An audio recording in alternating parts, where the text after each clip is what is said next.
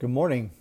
We continue our morning devotionals. I know I'm staying in the same place, but I just feel like these imperatives that Paul gives us in Ephesians 4:25 and following really form the basis of the life of a Christian. So we've been talking about how do you become spiritually sighted? How do you become spiritually discerning? Well, if you don't have these if you don't have this framework, then all the discernment becomes unstable. And one of the biggest issues is how you deal with threats, with conflict, with hurts, with wounds. How you deal with, the sense of justice or fairness inside of you when you live in a world that's not fair, that's not just.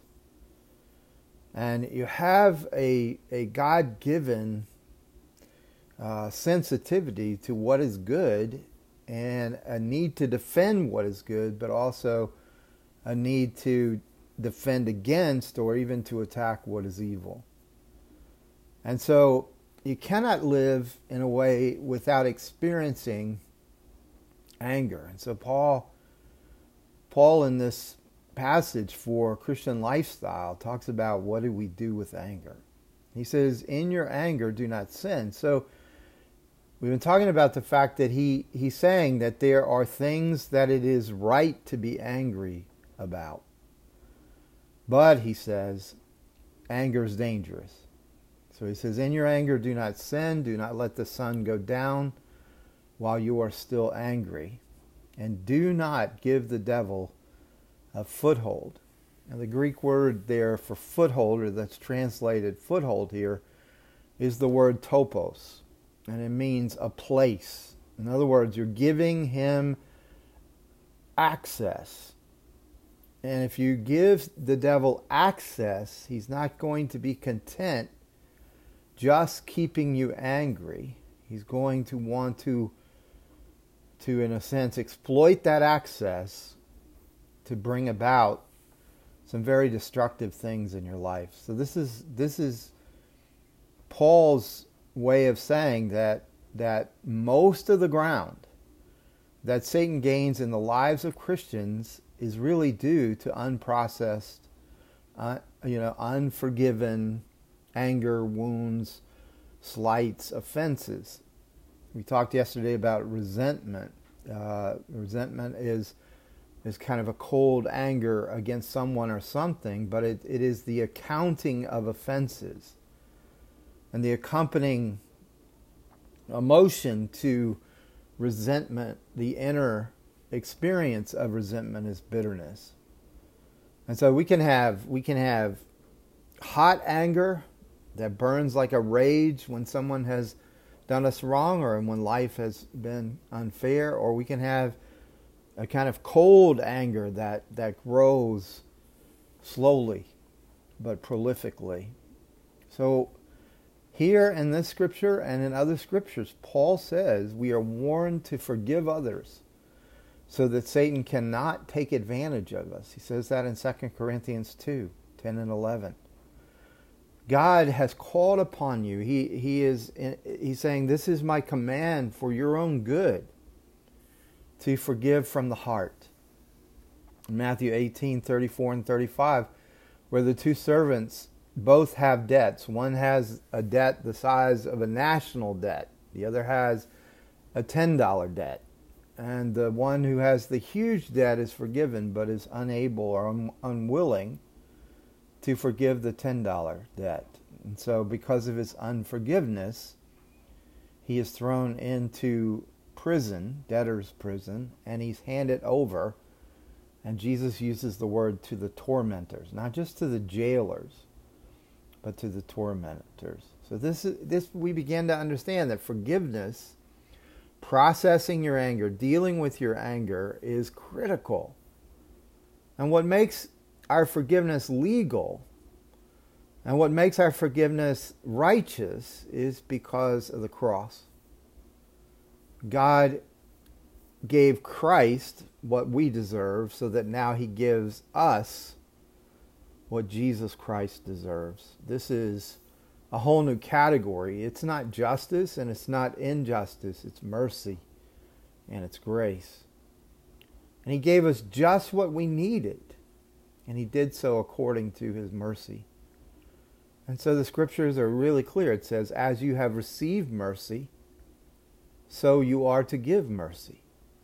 Here in Ephesians 4:31, it says you are to forgive just as you have been forgiven by God in Christ. Now, some people try to forgive by trying to forget what people have done, or even they try to forgive by excusing what others have done. Let me tell you, forgetting is not the cause of forgiveness, nor is excusing someone's behavior the cause. Actually, to try to forget as the cause of your forgiveness means that the offense is still unreconciled. To excuse a person for what they've done and say, well, they can't help themselves, they have a bad background, we're having a bad day, you're hurting yourself, because you're saying, the feelings that I have of justice, or the feelings of fairness, or the feelings of protecting good boundaries, or defending what is good and attacking what is evil, you're delegitimizing all your feelings by excusing somebody else's behavior, and you haven't actually done the hard work of forgiveness. You're bypassing it. You see, when God says he will remember our sins no more, you know that an all-knowing God doesn't just delete that from the file.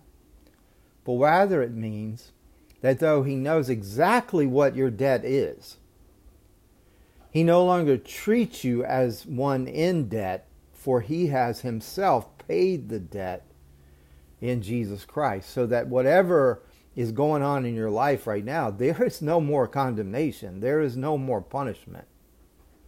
Even if you're messing up big time, God bears no ill will towards you, because all of his righteous anger and judgment has been exhausted in Jesus.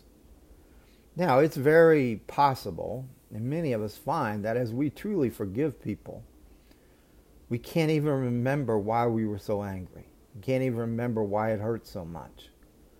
But forgetting is really forgetting is a byproduct of having done the hard work of forgiving. And then we deal with people in a way where we're not constantly bringing up their past, using it against them, making sure that others know how bad they are. Because you see, in a way, it is taking the account of the injuries that we've suffered, the wounds that we have experienced, and instead of keeping that account, and Lisa used the great illustration, it's like a miser counting his gold, is a resentful or bitter person counting the offenses that people have done against them. And instead of that, because of the cross, we count even those offenses as forgiven. But you can't just do that conceptually. This is what's so interesting, is after years of teaching on emotional healing and doing courses on emotional healing, years of working together with Rob Reamer and Ron Walborn on soul care, Holy Spirit weekends, different things and experiences, as I find people can understand the idea of healing. They can understand the concepts of soul care. But so many do not want to do what is a constant work of dealing with their anger. What happens a lot of times is the Spirit doesn't bring up all the things you need to deal with at once because you can't handle them. So at the proper time, he begins to unpack certain layers of pain, of offenses, of areas that need forgiveness. Now here's the thing. If you understand the nature of anger, anger is energy that is within you, that is awakened against something or against someone, and particularly when either you hear something, you experience something, you feel something that you perceive as a threat. Now it could be a threat against something you care about. It could be a threat in terms of somebody's betraying you, somebody's letting you down, somebody's disappointing you. But that energy is awakened, and once it's awakened, it has to be dealt with. I did a study some years ago about what anger does to the chemicals in your body, and anger awakens adrenaline in a very big way. And this is a terrible statistic, and it's been years since I've looked at it. But there was a study that showed that most men who died of heart attacks had had some kind of conflict. Many of them had had arguments with their wives, and they had not dealt with the adrenaline that was aroused in their bodies. And they'd gone to work or they'd gone to do whatever they did, and the adrenaline was just overwhelming their heart, and they had a heart attack, and many of them died. And I remember seeing that statistic, and I was like, wow. So in other words, there's not only a spiritual consequence, you give the devil access, but there are physical consequences to this energy being awakened within you. That means you have to deal with it. So here is what Paul is getting at. He's saying, when anger is aroused, in other words, there's something real that has happened. There's an offense. There's a sin. You could call it a trespass. Jesus talks about those who have trespassed against you. Or you could call it a transgression. I've been trying to really, hammer home that you as a person have boundaries. You have a beginning, you have an end. God himself is the enforcer of the boundaries of your life. This is what it means to be in the covenant with God, under his covenantal love.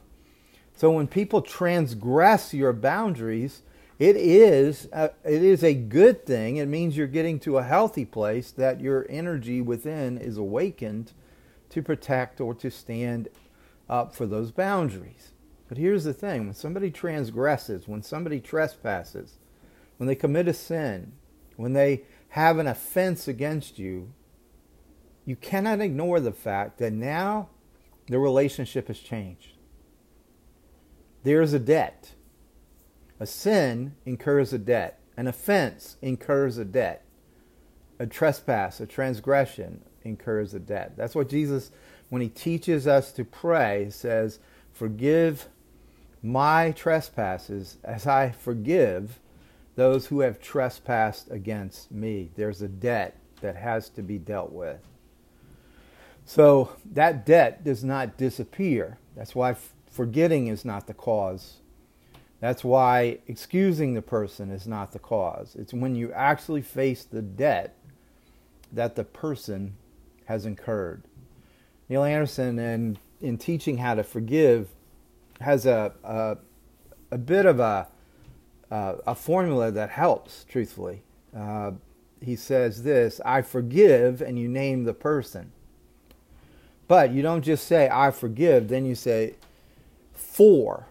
Now you're naming the debt. Here's what they did to me. And the more specific you get, the more you're dealing with the debt. And then to really deal with the debt and then to choose to forgive, you say, here's how what they did made me feel. And not just it made me feel angry. Sometimes it's stuff like, it made me feel worthless. It made me feel dirty. It made me feel like I didn't matter to this person whatsoever. It made me feel so disappointed.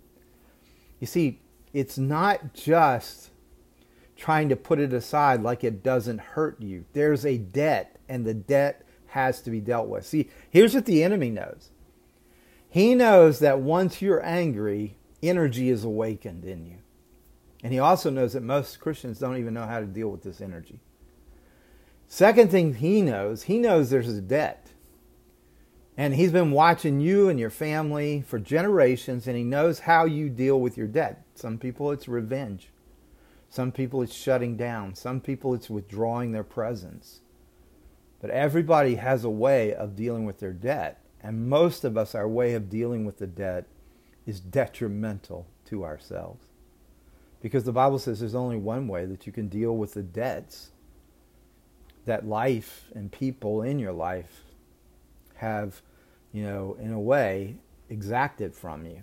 And that's forgiveness. Forgiveness is a choice then. See, it's a crisis of will. It's not a feeling first.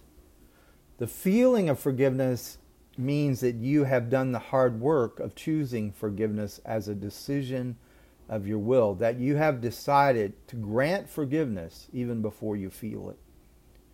But that means you have to face the debt. You have to acknowledge the hurt. This is one of the hardest things I see for Christians, is that often our anger doesn't stay anger, it becomes hate. And many of us as Christians, we feel so guilty about hating people that we won't face the hate that we feel for those who have hurt us the most deeply. But you see, if you're going to really forgive from the heart, which is the only thing that Jesus says, he says you must forgive from the heart. In the same way you expect your own trespasses to be forgiven, he says, forgive the trespasses of others. So if Jesus is requiring it of you, it means he's helping you. In a way, you don't have to say, oh Lord, please help me to forgive. He's already helping you.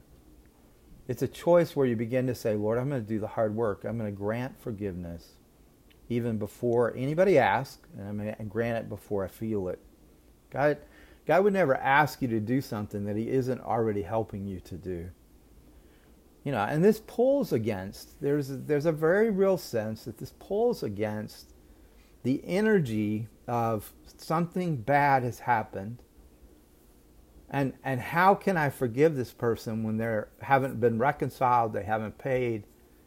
Well, this goes back to the cross again. In some way, you're going to live with the debt of what people have done for you. Now, you can absorb the debt as Jesus has absorbed your debt, or you can live in the bitterness. You can live in a bondage of that bitterness, and you can count your offenses.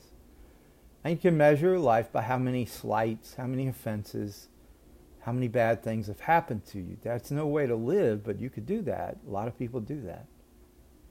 But as a believer who has been forgiven much, isn't it so real to you that how much has been forgiven you? Now, what is it that Jesus is asking? Is it too big? If it was not too big for him to forgive you, it's not too big for you to forgive the others. Sometimes one of the anger that we have, one of the strongest anger, is with God himself. But I have found mostly that we're angry at ourselves, disappointed. And so it's really a beginning to let everything of his forgiveness wash over me, soften my heart. So instead of protecting myself, I'm trusting in his protection. I'm trusting in his promises that my forgiveness of them is releasing the experience and the capacity for me to live in his forgiveness of me.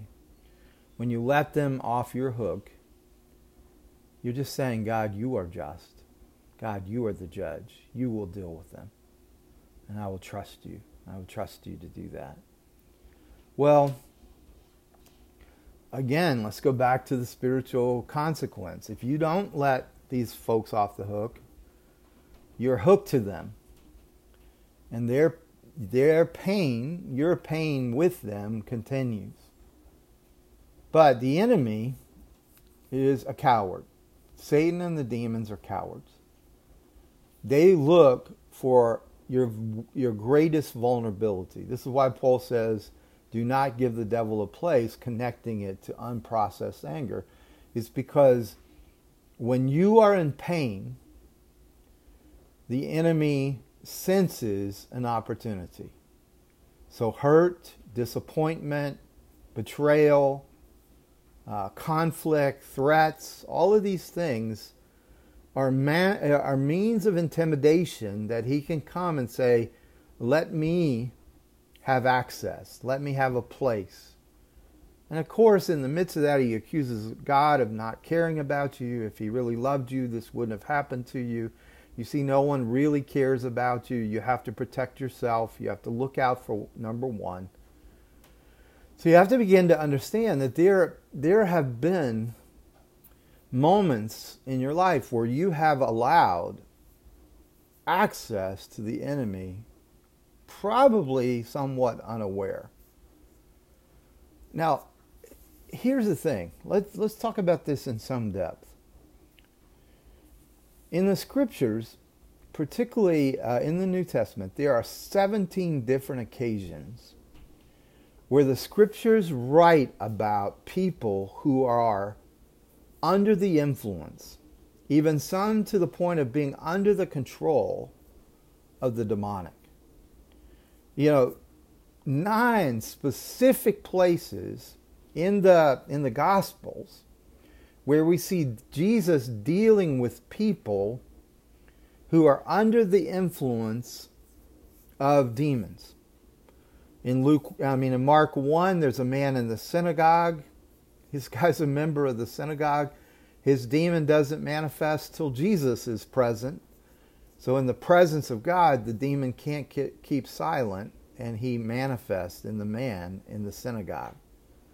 In Luke 8, there are women who are healed of evil spirits. There's Mary Magdalene who's set free from demons.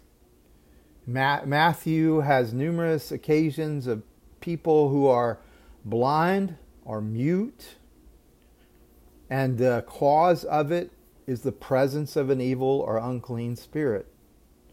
This happens on a terrible level of influence, all the way to control, when Jesus encounters the Gadarene demoniac. This is a person who has a maximum level of demonic control over his life. There's a little boy, there's a daughter. There are all these people throughout the Gospels that Jesus encounters who the cause of their affliction in their life was the presence of an unclean spirit. And the manifestation of that unclean spirit was detrimental to that person and to their family. Now, let's think about this for a minute.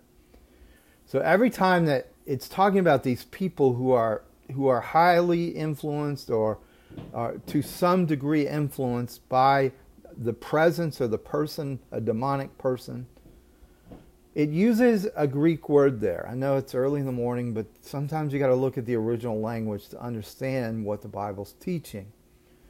And the word that is used is it's a Greek word from which we get the word demon. So there's 3 parts of this word, daimonizomenos. So the demon, this is a 3-part word. So the demon is acting. Okay, so the demon is acting. And then the ending is a special ending because it is a passive ending. So in that one word that describes what's going on in these people's lives, we begin to see the agenda of Satan. Now, why do I say that? Because if you're going to effectively be delivered or deliver other people from the influence and the control of the enemy, you have to know what the enemy's agenda is. So here in the scriptures, in the Gospels, we clearly see by the biblically inspired word what the agenda of Satan is. And this is it. A demon wants to act in your life, causing a passivity in you that is unknown to you, deceiving you in such a way that you don't realize the actions of the demon have now eclipsed your own actions and personality. So what's the agenda of Satan in every person's life? Render you passive. What did I say forgiveness is? Forgiveness is the opposite of passivity. Forgiveness is a choice. It is a decisive act of your will, granting forgiveness even before you feel it. In other words, Satan wants you to say, hey, wait till they ask for forgiveness. Wait till they deserve forgiveness. You just passively wait. Because he knows if he can keep you in unforgiveness, he can render you passive so that then he can exploit your passivity. This is borne out again and again in Jesus' narratives. What the gospel writers do is they say this. Listen carefully. This man or this person was mute because he had a spirit of muteness. Okay, now let's follow with me in this. Or this man was blind and mute, or this man couldn't hear and was mute because it had a spirit, an unclean spirit. And it actually would name the spirit a spirit of muteness or whatever it might be. So what is it saying? Well, it's saying that this man has perfectly good vocal cords. Nothing wrong with the physical apparatus, but the presence of the evil spirit, the spirit of muteness, or the spirit of deafness, has now rendered perfectly good vocal cords passive, and now he cannot speak. Or perfectly good eyesight, eye system is rendered passive, so he cannot see. Or the hearing is rendered passive. So what did Jesus do? He cast out the demon. He didn't heal the vocal cords. He just got rid of the influence of the demon. The passivity went away, and the man could speak, the man could hear, the man could see. See, the same is true of what Paul is talking about here, is that when you are rendered passive, you begin to say things like, I'm just an angry person. I just can't help myself. When I get angry, I lose my temper. You see, those are the words of a passive person. I've heard this over and over again. I'm just a red-blooded human being. I have lust in my life. There's nothing I can do about this lust. This is just who I am, and this is just how I am. Do you understand? Those are telltale signs. Those are the symptoms that a human being has been rendered passive by a spirit of lust, or a spirit of anger, or a spirit of anxiety or worry or fear. And you know what the scripture says? You can stand up to any of that stuff. But you got to take the ground back. You have to begin to realize Jesus has not given you a spirit of fear, but of power and love and a sound mind. So if you're sitting there saying, I just can't help but be fearful, then you are saying, I have been rendered passive by the lies of Satan, and I believe that I'm nothing but a fearful person.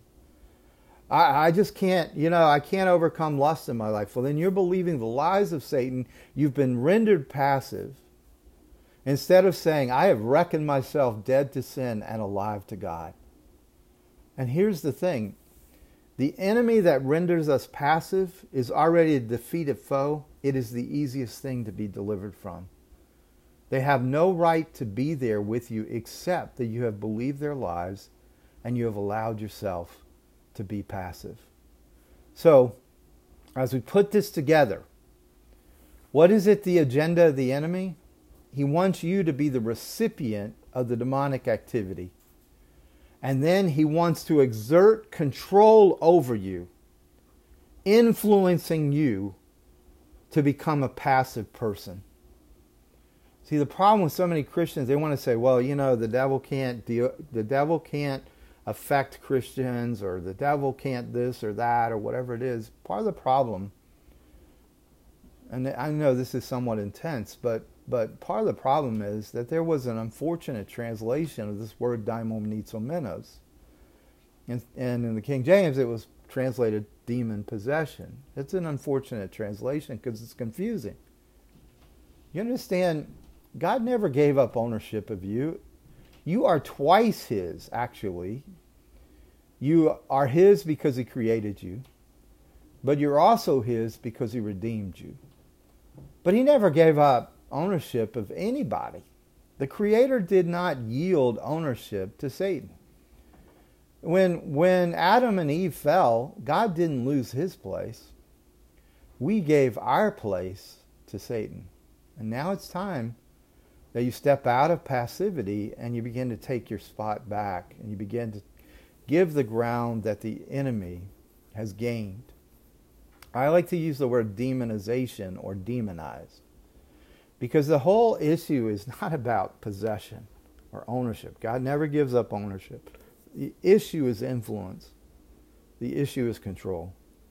Here is what the demon's agenda is. To so replace your personality with the spirit that has been assigned against you, whether it's anger or fear or lust or anxiety, whatever it is, disobedience, whatever it is that's supercharging the negative side of your soul. This demon wants you to believe that its personality is your personality. And we do it so easily. And we do it stereotypically. Like my family, my father's side of the family is Irish. My grandfather was a red-headed Irishman. And my dad would make excuses all the time. Well, he's a redhead, he's an Irishman. Yeah, he had a temper, he beat me, he abused me. You know, he was never a father who I could trust. And he's just excusing the passive behavior because that's just who he is. And I grew up in a family that was church going, and there was such passivity about anger. Well, I had no idea when I came into adulthood, I had been passed down this spirit of anger. And I had to take a stand, or it was going to take control of me and influence me and try to destroy me, which it almost did. You see, all Satan needs is a passive person. He just needs a little ground, a little topos, a little foothold. Because all he wants to do is control your thought processes. And he wants to control your emotions. That's the primary objective.